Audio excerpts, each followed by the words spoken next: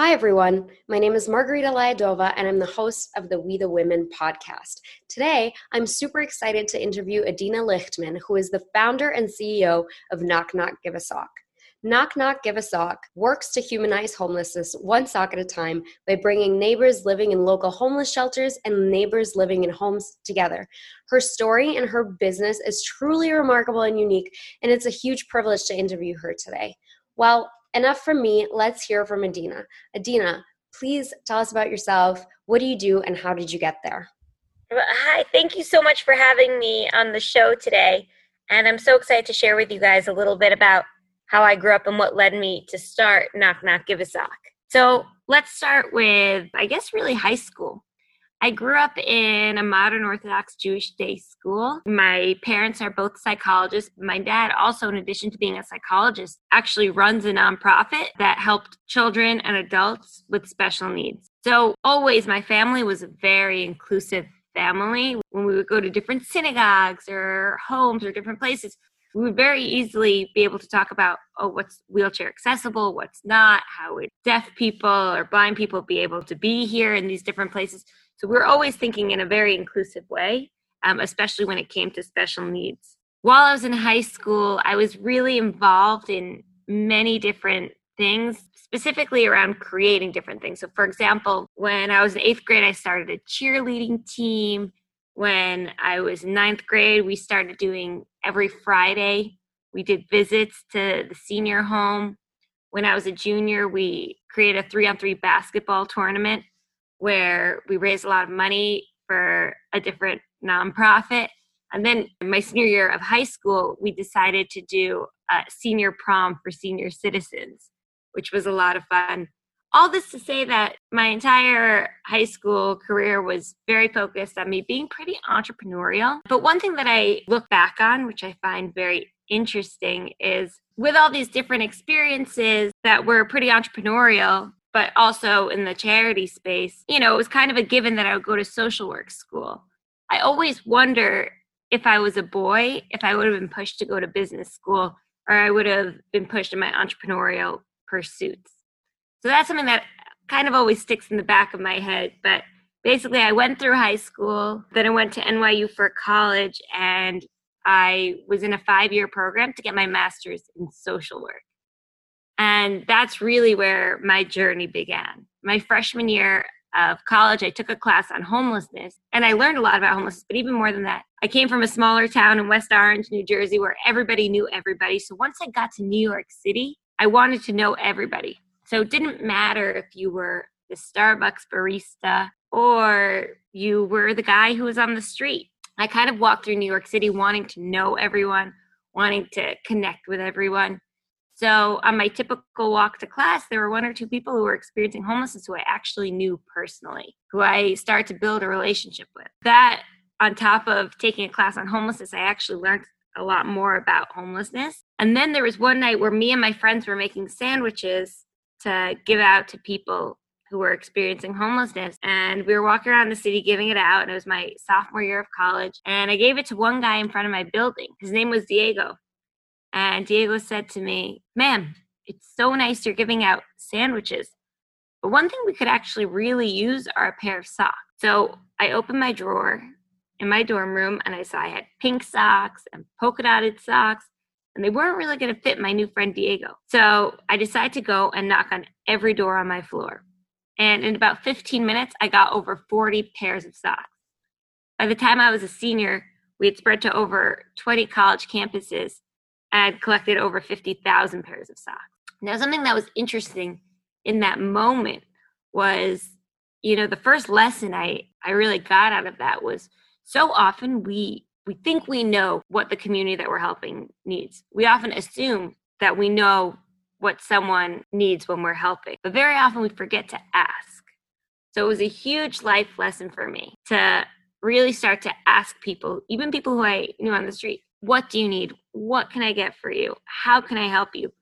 Both to my neighbors on the street and other people just in general who I was working with to help, especially working in the social work space. So that was a huge lesson for me. But as you could imagine, having collected 50,000 pairs of socks while you're in college kind of makes you a sock celebrity. So I would start having college classrooms, high school classrooms, synagogues, churches ask me to come in and speak about Knock Knock Give a Sock and what had started. And it was interesting. I would always ask the audience 2 questions. And anyone listening, I want you to think about it. Who here has ever given money, food, or clothing to someone in need? And everyone would raise their hand.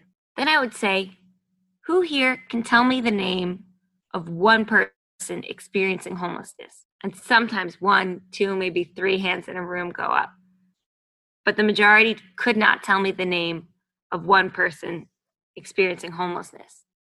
And also throughout that experience of being on a liberal college campus like NYU, I would have people make pretty general stereotypes about a community they didn't know much about. They would say things to me like, aren't most people who are homeless choosing to be homeless? Or don't people who are homeless all have mental illness? Well, we don't even use the word mental illness today. We talk about mental health, we talk about mental wellness. But somehow when it comes to homelessness, the word mental illness is totally fine and everyone uses it. I even remember I saw a sign one day. I was on the subway. It was like a really good organization that helps people in need. And it said, come serve with us, feed the homeless. And I remember thinking, if I saw a sign that said, feed the Jews, right? Or if we saw a sign that said, feed the blacks, I'd be like, that's a weird sign. Like, you feed people who can't necessarily feed themselves, right? You feed babies, you feed animals. And there was this disconnect when it came to homelessness, even when it came to our language, right? How many times have you heard someone say, oh, I have a hole in my shirt, I look homeless today, right? So often we don't think about being politically correct or sensitive with our language when it comes to homelessness. And there was this disconnect. So, in my thought process, I realized it's probably because people don't know people who are homeless. Maybe if they knew people, their perspective would change. Most people don't even know that in New York City, street homelessness is only 5% of homelessness, which means 95% of people are sleeping in shelters, are sleeping in tripled up homes, are sleeping in cars. So I decided that I wanted to break the stigma around homelessness. And another thing that people don't even realize is that out of the 60,000 people who are homeless, 25,000 are children in New York City, sleeping in shelters every single night. So that's when I decided my senior year of college to bring 50 of my college classmates and 50 people living in local shelters to have dinner side by side. And no one was allowed to serve someone else. All the food was buffet style. And the only rule we had was that no one was allowed to sit directly next to someone they knew before walking into that room. And there were icebreakers all around the table. And at the end of that dinner, I had college students coming over to me saying, Adina, we can't tell who's homeless and who's not. They're meeting moms who had 3 kids who couldn't afford childcare. They're meeting dads who got out of prison but couldn't get jobs afterwards. People working minimum wage jobs, but that doesn't get you out of the shelter system. And so these were many of the stories that were happening. And what happened after that dinner is people just wanted to sit and talk and connect and hang out because everyone enjoys meeting new people and connecting. So after that experience, my senior year of college, Knock Knock Give a Sock, which was always kind of like this project, which was just collecting socks, all of a sudden a light bulb went off and I wanted to make it my career. I wanted to engage the corporate world.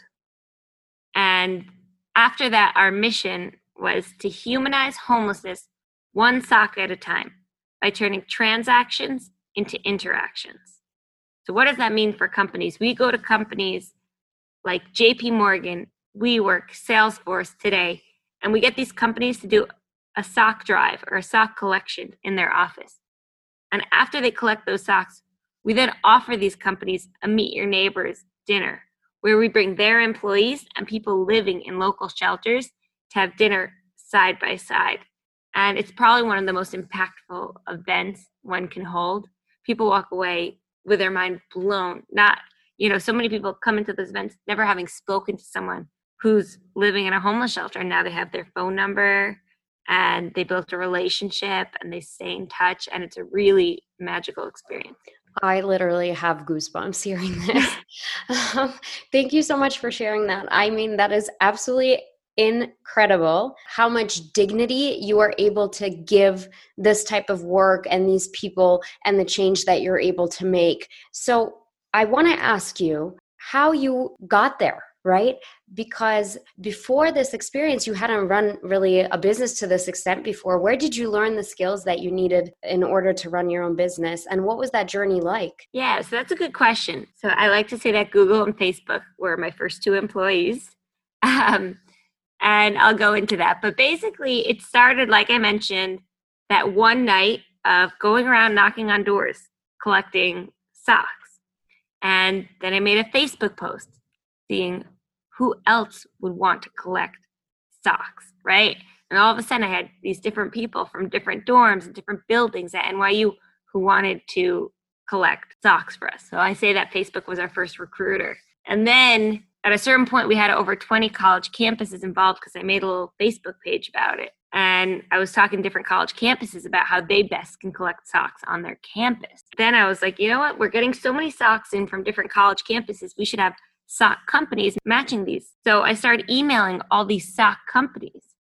And out of the 100 sock companies that I emailed, 2 of them responded to me. One of them responded asking if we were a 501c3. Now, I had no idea what a 501c3 was at the time. So that's when I had employee number 2. I used Google and I looked up what a 501c3 was, and I realized that that means you're a tax exempt organization. You need to become a legal nonprofit. And I learned that companies want to give to nonprofits because they want a tax exemption. So I quickly called up my sister, who's a lawyer. Her law firm was able to help us set up a 501c3. So that was really helpful.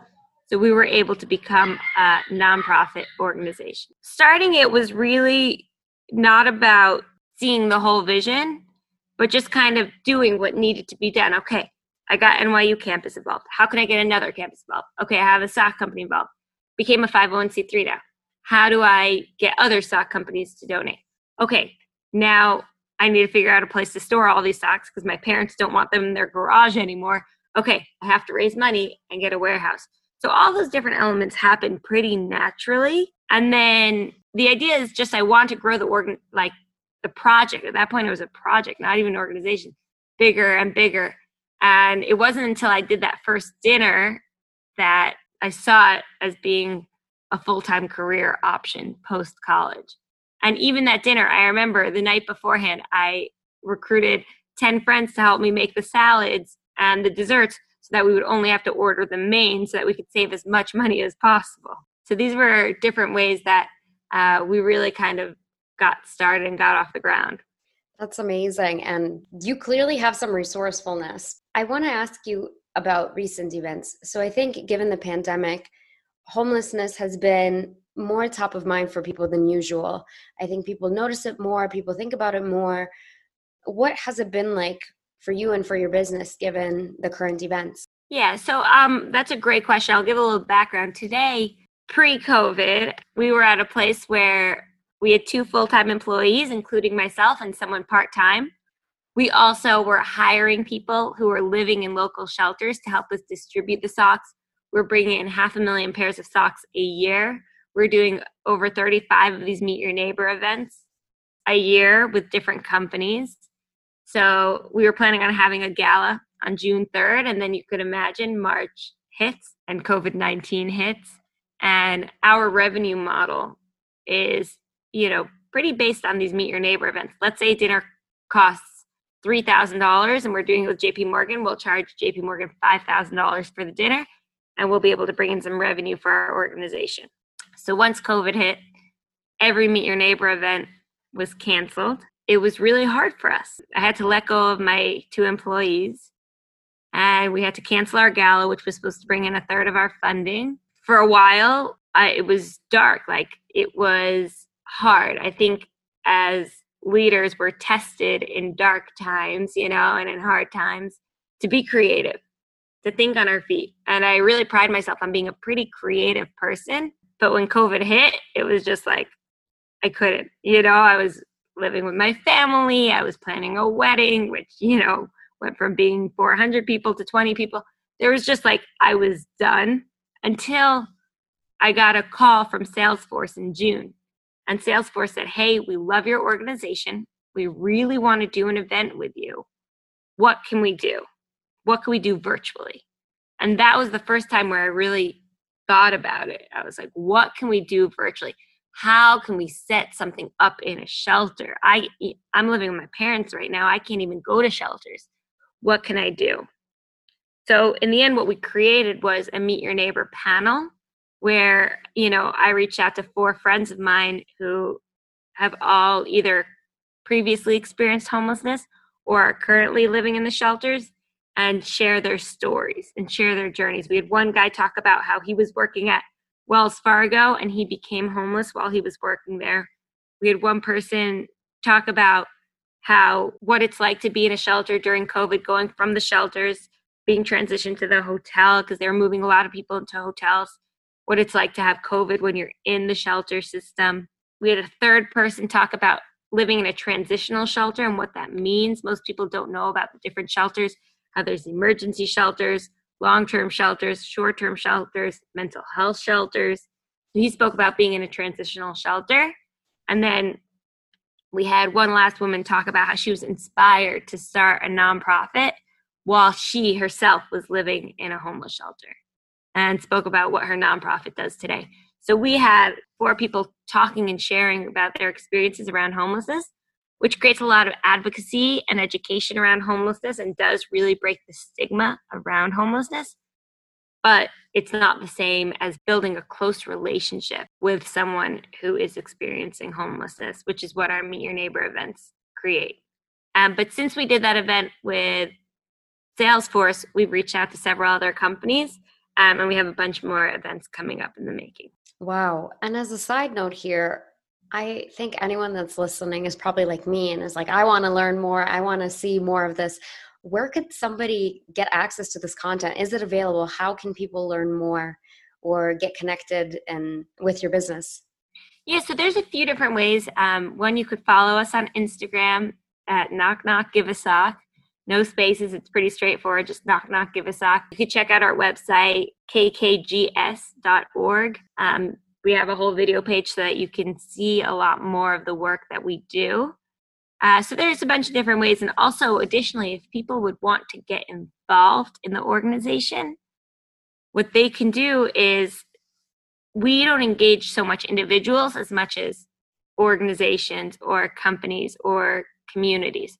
So if you're part of a church or a synagogue or a company or a community group, and you say, hey, I want to do an event with my group, you reach out to us on our website and we can try to make something happen for your community.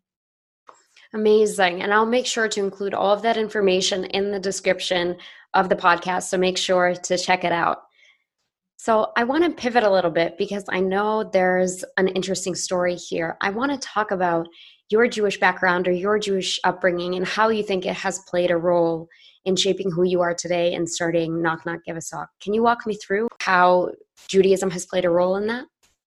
Yeah, so for me, Judaism has always been my guiding light in life. But it's interesting. There are certain sources that have really stuck out to me over the years that really show me how important the work that we're doing is. And I'll give 2 examples. One, Yom Kippur is known to be the holiest day for the Jewish people every year. And there's a verse that we read in Isaiah, and it says, you think this is the day that I wanted, a day where you sit in sackcloth and ashes and you fast? This is not the fast that I desire. I desire a day in which you're clothing your neighbors and feeding your neighbors. And then there's one last line after it that says, and do not turn away from your own flesh. So one, the idea that our job in life is not just to be holy people who are following, Torah observance, but our job is actually to be out in the world and creating positivity and tikkun and fixing the world. That's our role as Jews. And we even read about on the holiest day of the year, right? When we're told that you think your fast is important, right? Because it's a fast day. Really, it's much more important to be feeding your brothers and sisters. That's like the more tangible piece. And that's obviously, for us where the knock, knock, give a sock piece comes. But in terms of the meet your neighbors, there's a line that says, do not turn away from your own flesh. And how often do we see someone on the street who's homeless, who's looking at us, and we avoid eye contact because it's too uncomfortable and it's too difficult, right? And here we have a biblical text that's telling us, even back in the day, in the times of Isaiah, it was still hard for people to look at poor people in the eyes. And how important it is for us to do that. Because, and as they say in the verse, at your own flesh, right? We're all made the same. And to treat everyone the same and the importance of that. And then there is one other verse in the Torah that says, do not harden your heart when it comes to giving charity, right? And right after it says that, it says, do not harden your heart when it comes to giving charity, and poverty will never cease to exist. So always keep your hand open. So what does that mean? So many times I think we come into the world and we think we want to fix this problem. So we're going to give money to have this problem solved.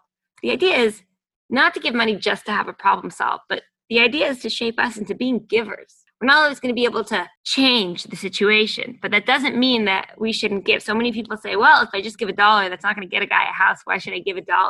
The idea is we're supposed to always be giving. That's the type of people we should be. Our hands should always be open. And even more interestingly, in that same verse, it says, do not harden your heart when it comes to charity. And you would think, who the heck is going to harden their heart when it comes to charity? Who's going to become more cold when it comes to giving charity? But it happens to everyone. It happens to me all the time. When you're on the subway and all of a sudden this guy's telling his story and you're like, that's probably not true. Or you see a guy on the street and you're like, they're probably going to use it for drugs, right? These are all situations in which we are hardening our heart without giving with open hearts. We are literally creating a hardness of our own hearts. We're making up stories about people that we don't know. And I think it's something that happens far too often. And it's really interesting when it talks about tzedakah and charity in the Torah, that we're actually told not to harden our heart. It's one of the most beautiful things.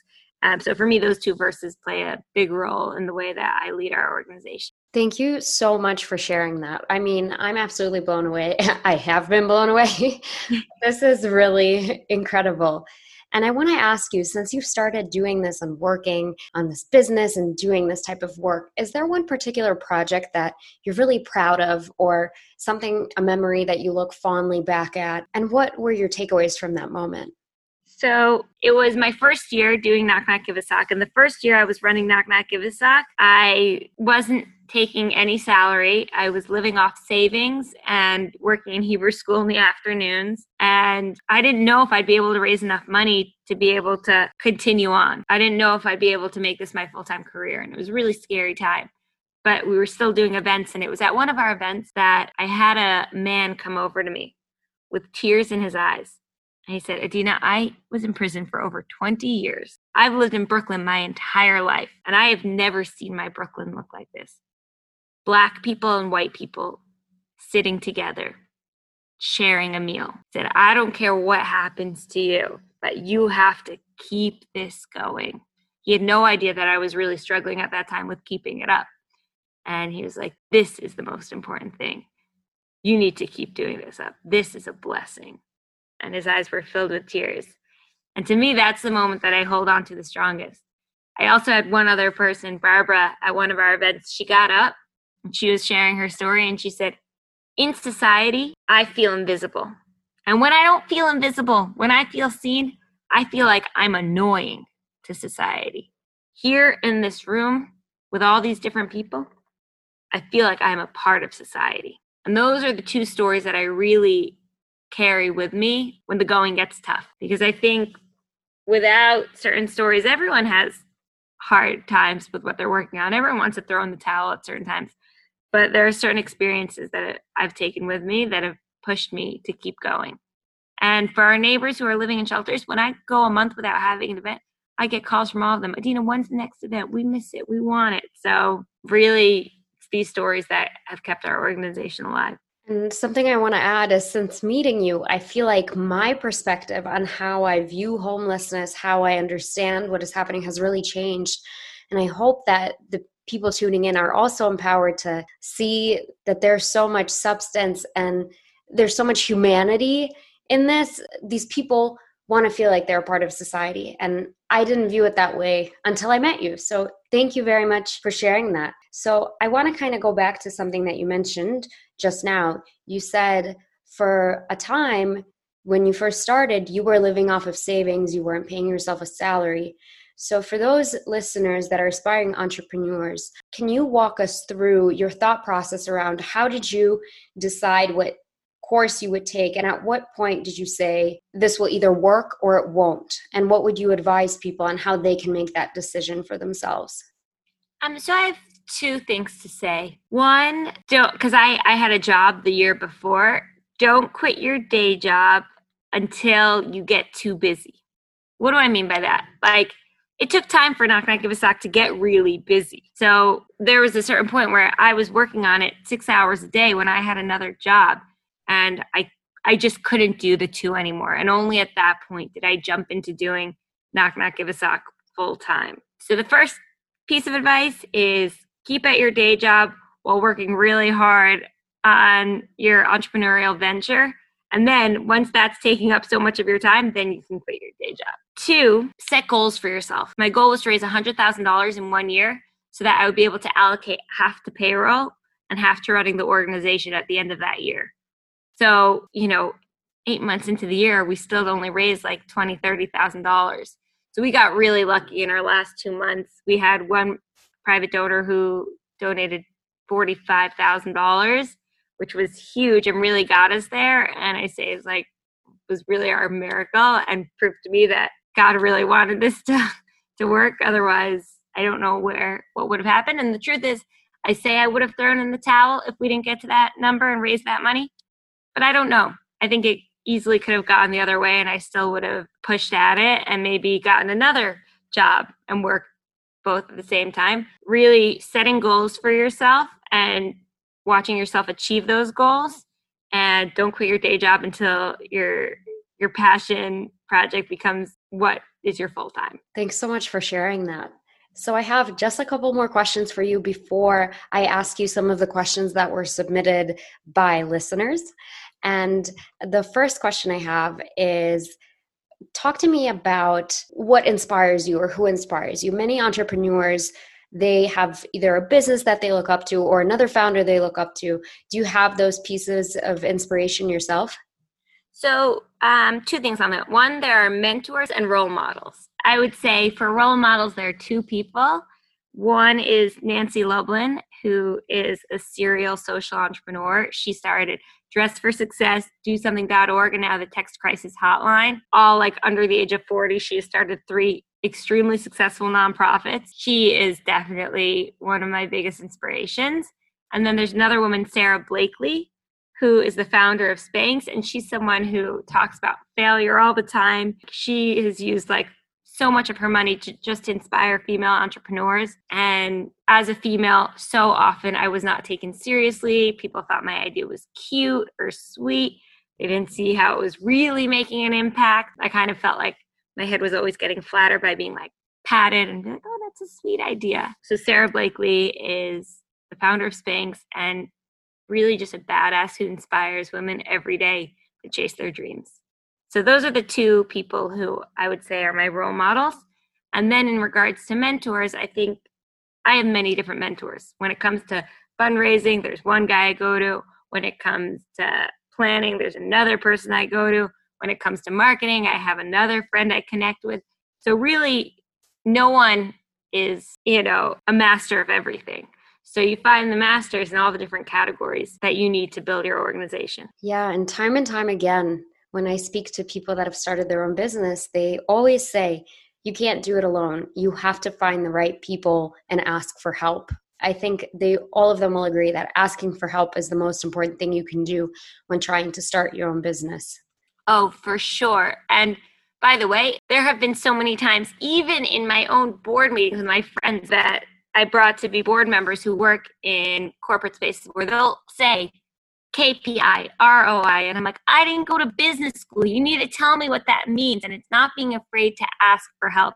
It's not being afraid to say, this isn't working and I don't know what the heck I'm doing. And sometimes, by the way, to a fault, we need to, especially as females, be careful about our language around ourselves. And so many times I'll be in a meeting and be like, I have no idea what I'm doing, but somehow it's working. I think there's a balance, and I don't think I was perfect in that balance, but being able to show that you fail and that you try again. We live in a time period where we're really lucky. We live in a time period where people are really looking for failure on resumes. Every time that I got a rejection from any grant, I have posted it on Facebook, I've posted it on LinkedIn, I've posted it on Instagram. I'm a big fan of sharing failures. Either people love to watch me fail, or they just can either really relate. Whenever I've shared any of my rejection letters on social media from grants or different programs we're trying to apply for as an organization, people message me, wow, thank you so much for sharing that. I really appreciate that. So failure is great. Flaunt it. It's important and will help grow your organization.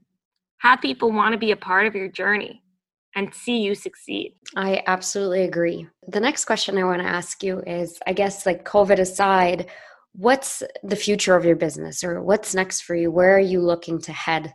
The goal is over the next 10 years to be able to have 5 program directors in the 5 most populated cities across America, where we can start building out those programs and building bridges between the corporate offices in those cities and our neighbors living in shelters, and start building relationships and bridges there like we have in New York City. Amazing. And so now we're at the last question before I ask you some of the questions submitted by different listeners. And this is a question that I ask every speaker that comes on the podcast. And that is, what advice would you give to women specifically dealing with the world as it is today? I think the best advice that I can give to women is work together. We're not in a competition, and we're all here to empower one another. And I think that's a theme. It's trending actually on Instagram this week, and it's something that I've been thinking a lot about. But leaning on each other, and no one achieves anything alone. They say, if you want to go fast, go alone. If you want to go far, go with a crowd. So really find people to support you and help you. There's no way I could have done it if it weren't for the hundreds of college students who wanted to get their campuses involved. If it weren't for, the dozens of companies that wanted to engage their offices. If it wasn't for the thousands of people who have wanted to donate socks, right? So really nothing can happen alone. Build an army. Absolutely. And with that, I want to ask you some of the questions from listeners. So the first question is, and this one kind of hits close to home because I feel like it applies to not just nonprofits. It says, there's a lot of stigma around working in the nonprofit world because it doesn't pay too well. Do you have thoughts on how to reconcile that if you are really excited about nonprofits? And I'd love to expand that question to just being an entrepreneur in general, because so many people have business ideas and they're scared to start because they're worried that they won't make money. So I have 2 things to say. One, there's an amazing YouTube video. There's a speaker. I'm forgetting his name right now, but I'm pretty sure the title goes something like Why Nonprofits Should Run Like Companies. The idea is that for any organization, nonprofit or for-profit, to be successful, you need to hire really talented people. So let's say our company was pretty tech-based, right? I could hire someone who's okay at the job and I can pay a certain amount, but how am I going to grow my organization if I hire the guy who could also get a job offer at Google, right? So we have to start seeing nonprofits as businesses that are hiring talent. If we want to grow the company, if we want to make the biggest impact, then we need to have competitive salaries with for-profit companies. And I think that applies to startups and nonprofits. Now, in the beginning of any company, you're working at a loss. The first year my salary was $0. The second year my salary was $45,000, which is a good salary, but living in New York City, it's not an easy salary to, have. But the idea behind it is that any company, startup or nonprofit, is going to start small. The question is, when you grow big, what do you do? And how do you reconcile with that, right? So for me, my salary's always stayed pretty low at this point because I wanted to hire people so that we could do more. But at a certain point, when we're like a big organization, what I do all the time is I look at different 990s on people's websites and I see what different CEOs of nonprofits are making. And I think that in order to do the work day in and day out, right, the person can be hired to go work at a for-profit company, but we need nonprofits to change the world. So we need to create competitive salaries. So that's really the way that I think about it. And right now I'm not in a space where I am being paid a competitive salary by any means, but that's because we're only in our third year. And we'll see as we grow. And I don't know how to answer the question quite yet because we're not in a place where, anyone in our organization would be making even close to a six-digit salary. So, but that's really my answer. My answer is you're always going to start small, but for nonprofits and even small startups, you need to create competitive salaries, especially if you're hiring. And the truth is, so many companies pay the people, the people who start them, pay the people that they're employing very often more than they're making, especially in the beginning, because you want to bring in the best talent. That makes sense. Thank you for sharing that. And the next question is, what do you do outside of work? What are your interests and hobbies? Oh, that's a good question. One of my interests, it's not a hobby because I'd have to be very rich for it to be a hobby, is traveling. I try to go to one new country every year, and I love being outdoors and in nature. So outdoors and nature is definitely a hobby, and traveling is one of my bigger interests. But also on my own time, I paint and love dancing. I love going out dancing with friends. I'm a big fan of shaking it off, in Taylor Swift's words. That's amazing. And if you could travel anywhere, what's next on your list? So I was actually supposed to go to Peru on March 15th, which it's a good thing that I didn't go to Peru on March 15th, because then I would have been stuck in Peru for like over a month, like many Americans were.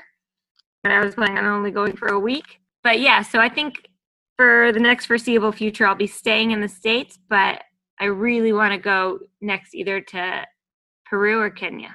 Both really awesome places. The next question then is, what is an unexpected challenge when it comes to doing what you do? There we go.